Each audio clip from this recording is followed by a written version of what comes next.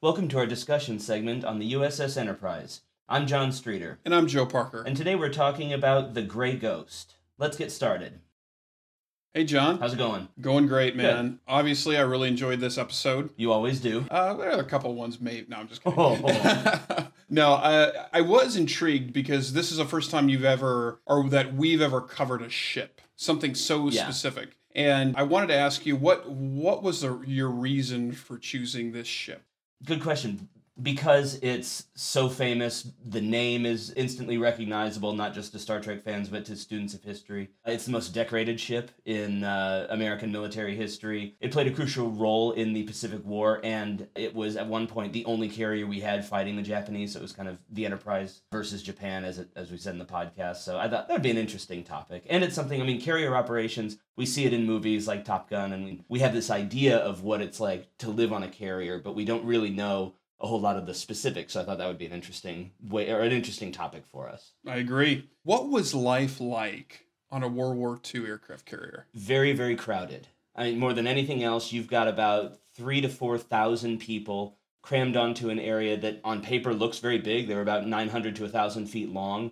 But in all of that space, you have to get all the equipment that you need for the ship. You have to get all the stores that you need. So you had almost no personal space on board these things. There's the constant threat of attack, especially early in the war when the Japanese had submarines and warships all over the Pacific. There was always the chance that your ship could be torpedoed. And it was in a lot of ways very similar to World War I style warfare, where it's moments of sheer terror that punctuate weeks and months of boredom aboard ship. In terms of this particular ship, the Enterprise, its war record was, to put it lightly, impressive. Oh, yes. Unsurpassed in American history. How was that possible? And I understand that she was damaged a lot and they fixed a lot and she kept having upgrades. But in terms of, we read about all these ships that were sunk, either from torpedoes or dive bombers or fires or whatever. What was so special about the USS Enterprise? A lot of it was who was commanding her, especially in the first 6 months. It was Admiral Bill Halsey, and he was by far the most aggressive naval commander in the entirety of World War II in either theater, and he saw the Enterprise as his primary weapon to go out and attack the Japanese in the immediate aftermath of Pearl Harbor. So she saw so much action in those first few weeks and months after Pearl Harbor that she started to earn this reputation as being the Grey Ghost, because she would appear and disappear seemingly out of nowhere. She was also incredibly fast. And so she was able to move and strike very, very quickly and then disappear with a destroyer screen and with her fighters covering her retreat when necessary. So to talk about Admiral Halsey for a second, what kind of man was he? You talk a little about him, and we get a sense of kind of who he was, but if he was sitting across the table from us, what kind of conversation would we have? Probably very profane. He was kind of the naval equivalent to General Patton in World War II, believed in, telling it straight, telling it fast, wanting his soldiers to understand the seriousness of what they were doing. Very focused on duty, on the responsibility that weighed on his shoulders during the war. And from what I've read, and I've read a couple biographies of his, not a whole lot of introspection. A lot of military commanders, including General Patton, they had their public image and then they had kind of their private image. Also true of General Sherman, who we talked about earlier in the season, where the public image is the cigar-chomping, hard-charging leader of men, but in private, very introspective, very willing and able to reflect on what was going on in the wider world. Halsey was not that way. He very much was focused on the job. He didn't worry about anything else. He was concerned for casualties, obviously, with his own men, but he was so focused on doing his job and winning the war that everything else just fell by the wayside. And so if we were having a conversation with him, it would all be about the war. It wouldn't be about his personal thoughts, his feelings, his reflections, his drive to defend the country, and his hatred of the Japanese is what really drove this man during the war. So back on the topic of aircraft carriers, in terms of World War II, how important was long-range power?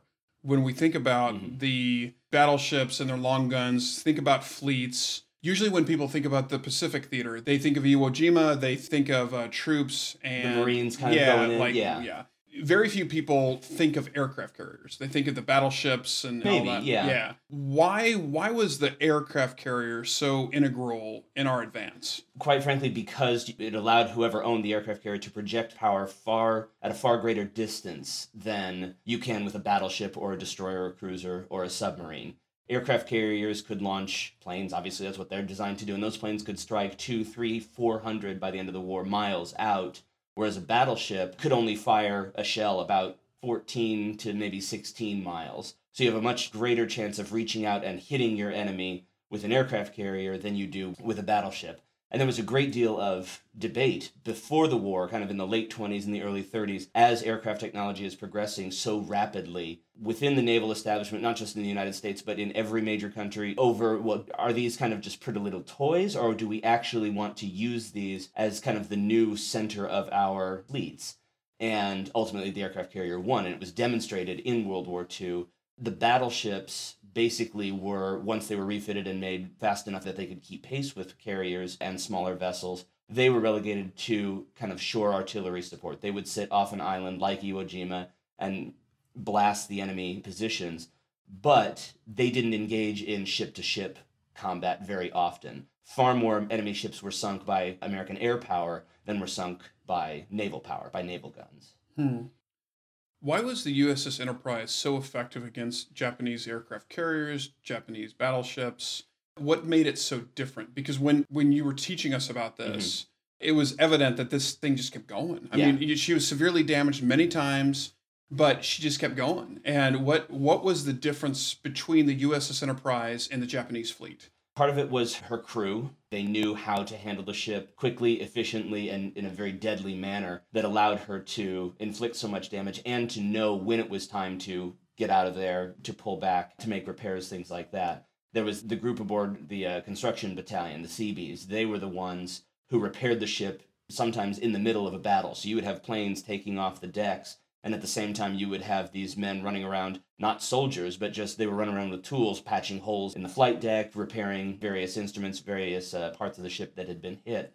And they were just utterly fearless. And they received a Presidential Unit Citation, and I think some of them even won at least the Navy Cross and possibly the Medal of Honor because they were utterly without fear in the face of the enemy. So you have the power of the crew, the fact that she was one of our first purpose-built aircraft carriers, whereas most of the Japanese carriers, they would kind of just cut the top off of a battleship, put a flight deck on her. Really? And yes, and that it made the Enterprise a little bit faster and a little bit more sturdy because you didn't have, like, for example, the battleships turned carriers that were used at Pearl Harbor. They had these support beams specifically coming out the front to hold the flight deck up, and those are very easy targets to hit. And if you hit them, then the planes have to fly a shorter distance. They have to get off the deck sooner to be able to make it into the air. You lower the number of planes that can be taken off and can be in battle at any one time. And our pilots knew exactly where to hit those struts. And at Midway, they were hit, I think, on 3 of the 4 carriers that were sunk. So that's just one example of just the skill of the crew and the way that she was designed. And then lastly, it was a lot of luck. I mean, the Hornet and I believe it was the Saratoga. Yeah, the Saratoga. They were of similar designs, but they just got caught in very bad situations. The Saratoga survived the war, but was not nearly as effective because she kept getting damaged. She would always be in the wrong place at the wrong time. And then I believe it was the Battle of Santa Cruz Islands, the Hornet was just overwhelmed and was destroyed. When we hear about ships being scuttled, why was that a practice? How did that work? I'm just kind of a side question there because historically we hear about that all the time. Yeah. So I think you said it was a Hornet, right? So it was the Yorktown that was scuttled at Midway along with some of the Japanese ships. Basically, it's so they don't get captured by the enemy. It's to deny the enemy access to your secrets. They were either built in or you would very quickly lay charges basically along the keel at the bottom of the ship, and they would blow outward and then allow water to rush in and the ship would sink. Yep. The German battleship Bismarck, famous for its breakout into the North Atlantic earlier in the war in 1941, earlier relative to Pearl Harbor, was scuttled. She was being attacked by, I think, 20 or 30 British warships, and the shells were basically still bouncing off of her, even as the ship was in flames. And it was the German crew that ultimately scuttled the ship, not British warships that sent her to the bottom. Interesting. Yeah.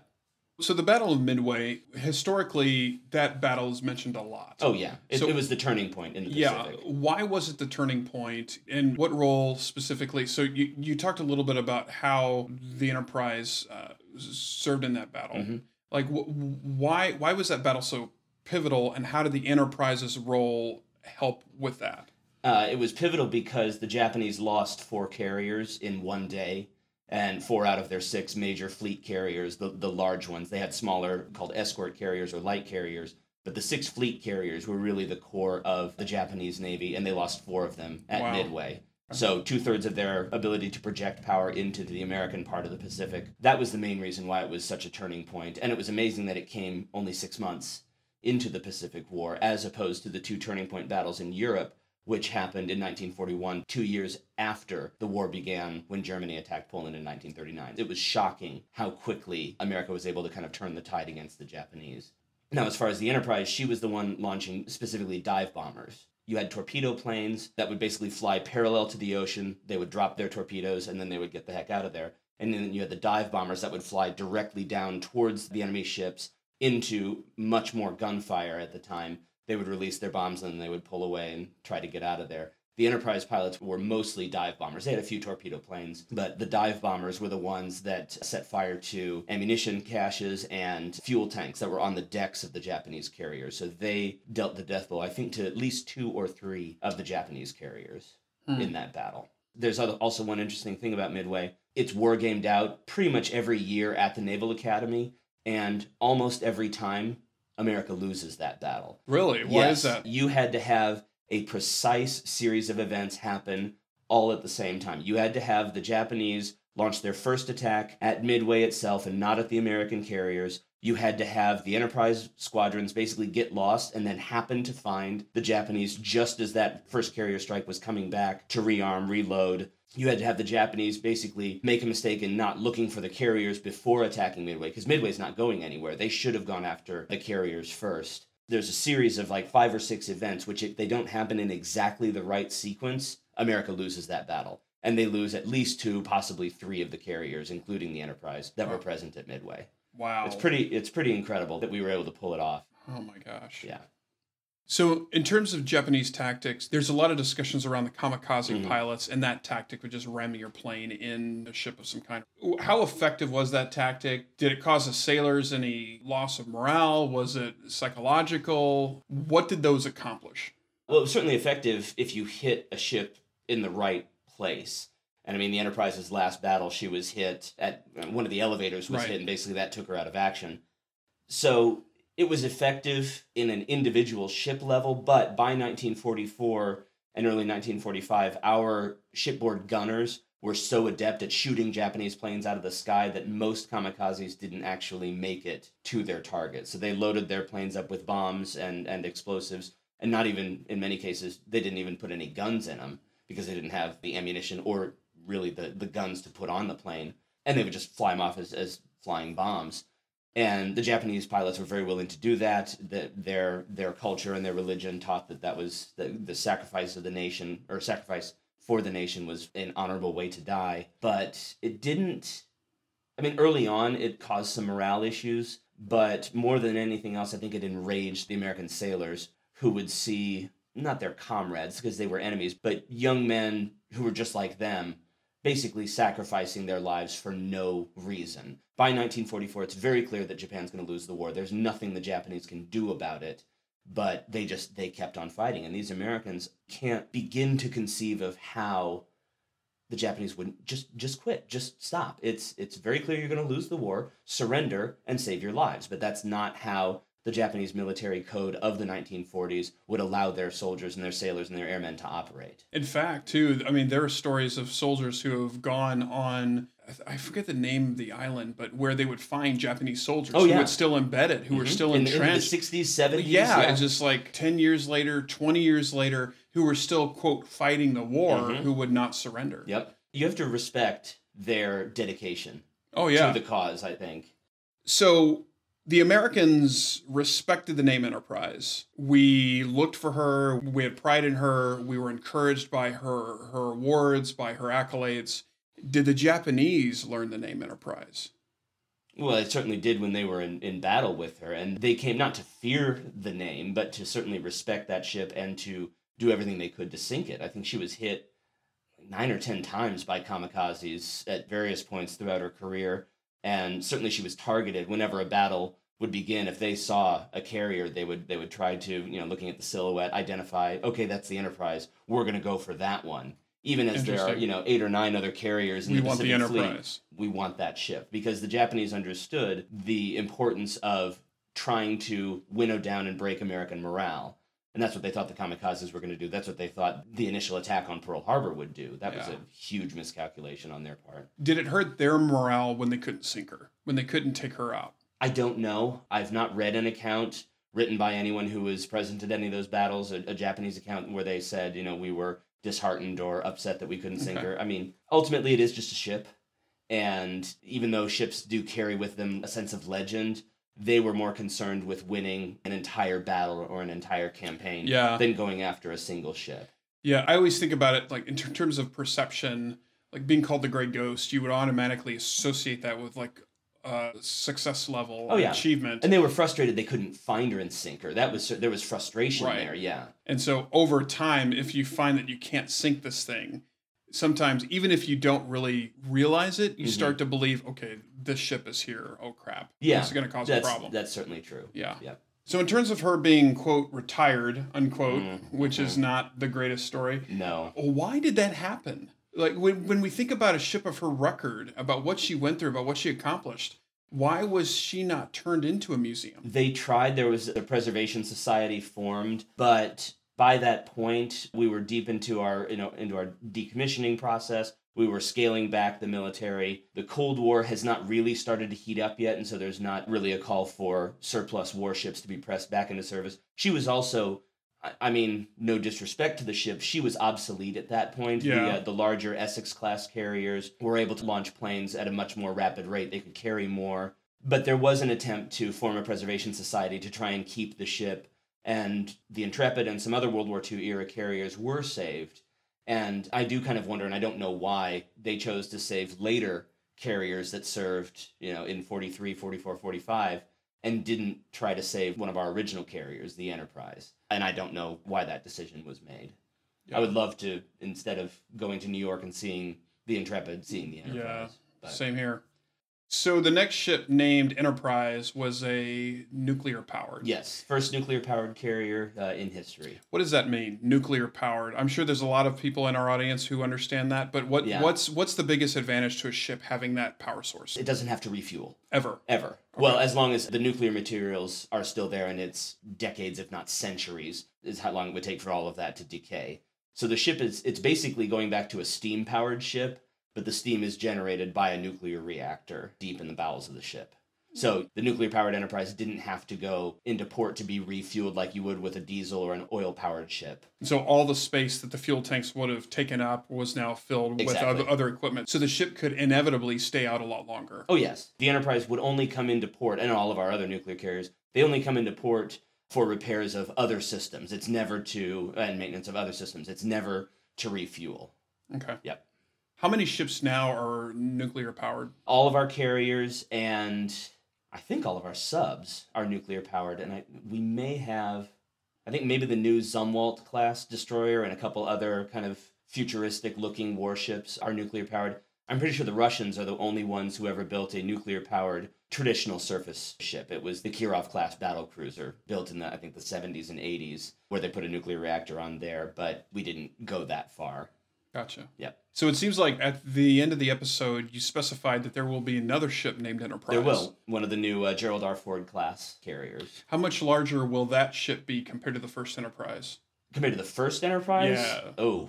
Like if you were going to compare one small thing and one big thing. It's about 200 feet longer and a little bit wider. And it has a smaller crew, actually, than either the original carrier Enterprise or the nuclear-powered Enterprise. Because of some new developments in automation and things like that, the ship is able to operate with a much smaller, relative term, a smaller crew of about 2,600 people instead of 3 to 4. And I think at the Enterprise, nuclear-powered Enterprise at her height had almost 5,000 people. So it was a little small, floating city, basically. Interesting. One final question for you. Okay. What caused you to choose a Star Trek quote to start this? And why aren't we talking about Star Trek more? That's a follow-up question. Yeah. It would be interesting to do kind of a history of science fiction and to talk about Star Trek's role in shaping our vision of the future. Because basically, after 1964, when The Cage was created, and then 67, when the show premiered, you have a divergence of the optimistic and the pessimistic view of humanity's future. Star Trek basically defined the genre of optimistic science fiction, but that's a whole separate issue. Maybe we'll get to that in season 3. I don't know. I picked a Star Trek quote for a couple reasons. One, I thought it would be fun to just kind of throw the audience for a loop by having a Star Trek. You're welcome, everyone. Yeah. And then it's a reinterpretation, or it's a redo of another quote, I think from Shakespeare, about fate protecting something. And it's a nice little nod to the pop culture heritage of the name Enterprise. Yeah. And I mean, the Enterprise name was not just confined to naval vessels. I mean, the first space shuttle was called the Enterprise. Didn't actually go into space, and Gene Roddenberry was furious about that, but that's a whole separate podcast right there. I really like the last line in the episode, just in terms of, and history will surely not forget the name Enterprise. Yeah. It really gave me chills, to be honest. Such a powerful ship, such a historical ship, so much so that the Navy wanted to carry on. Yeah. Wanted that name to continue on.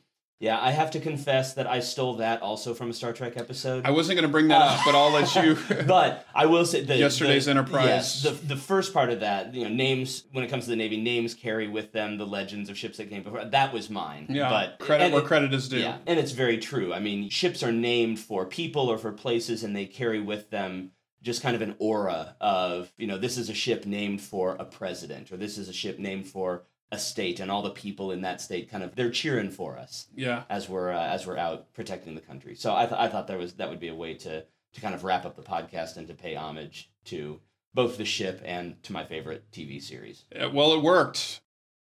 Thank you for joining us in our discussion of the USS Enterprise. I'm Joe Parker. And I'm John Streeter. Be sure to leave us a review wherever you hear this podcast. It really does help. Thanks, and see you all next week.